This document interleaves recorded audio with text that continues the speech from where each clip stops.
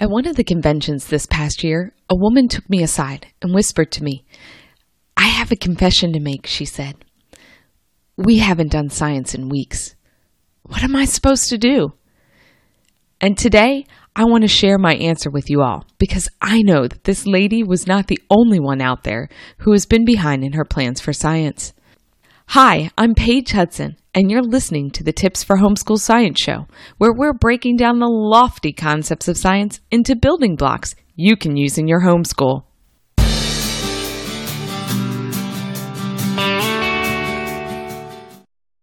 If you have been homeschooling for more than a few years, you've probably found yourself behind in one subject or another at some point.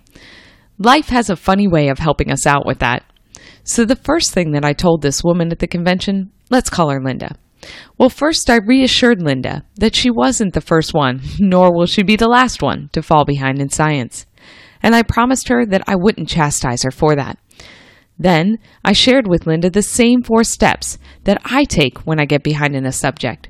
Yes, it happens in our homeschool too. The very first step you need to do to get back on track is to take stock of where you're at. Ask yourself these questions. How far behind are we? Is it just a few days, weeks, or have months gone by since you last did science? Then ask yourself, why are we behind? Have there been changes to our schedule? Have we added to our family recently? Or are we just lacking motivation? The point of asking these questions is not to make you feel guilty about what you haven't done. You can't change the past. The point is to help you understand where you are at, because you need to know that to be able to change the story moving forward. So taking stock gives you an honest picture of where you're at, which you will need for the third step of this process.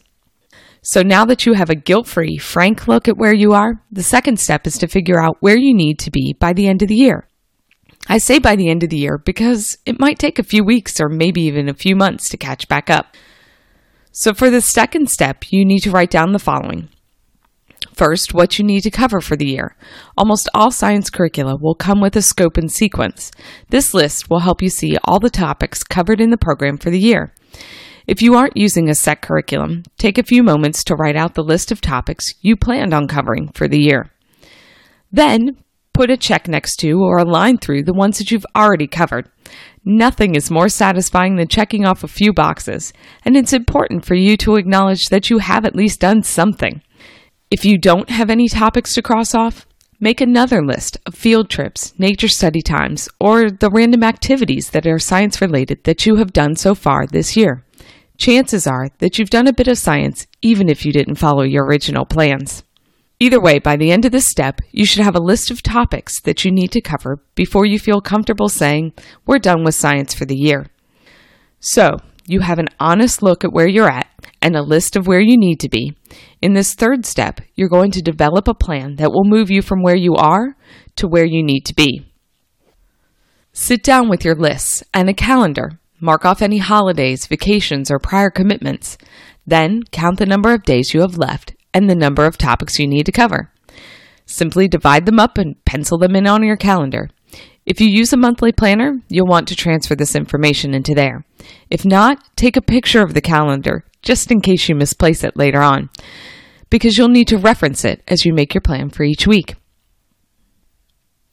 So once you've determined your plan, you move on to the fourth step, where the rubber meets the road.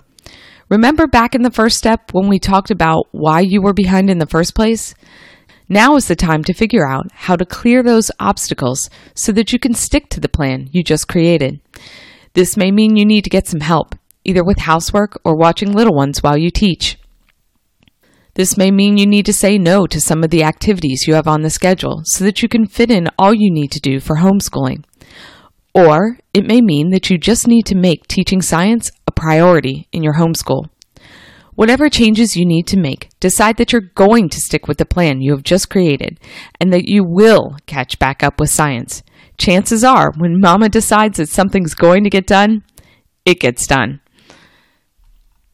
So if you find yourself behind in science or any other subject, start by taking stock of where you're at and where you need to be. Remember that the point of acknowledging where you're at is not to make you feel guilty about what you haven't done. The point is to provide you with the information you need to change the story moving forward. Once you have these lists, you can develop a plan to get back on track and then consistently chip away at your goals as you work through the plan. If you want a few more related tips, or if you found something else that works with your crew, head on over to this episode's show notes to leave a comment. You can find them at elementalscience.com/blogs/podcast/33. That's elementalscience.com/blogs/podcast/this episode's number, which is 33. Thanks for listening, and I hope you have a great week playing with science.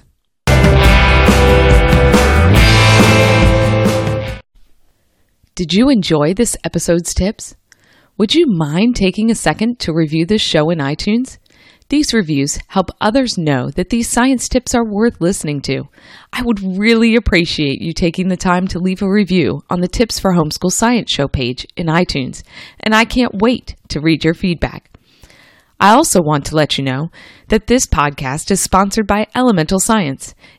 If you're looking for easy-to-use science plans based on my 3 keys to teaching science, you definitely want to head over to elementalscience.com to learn more. At Elemental Science, we offer a variety of living books, lab books, and full programs to help you enjoy science with your crew. So head on over to elementalscience.com to see how having the right materials in your hands can make teaching science simple.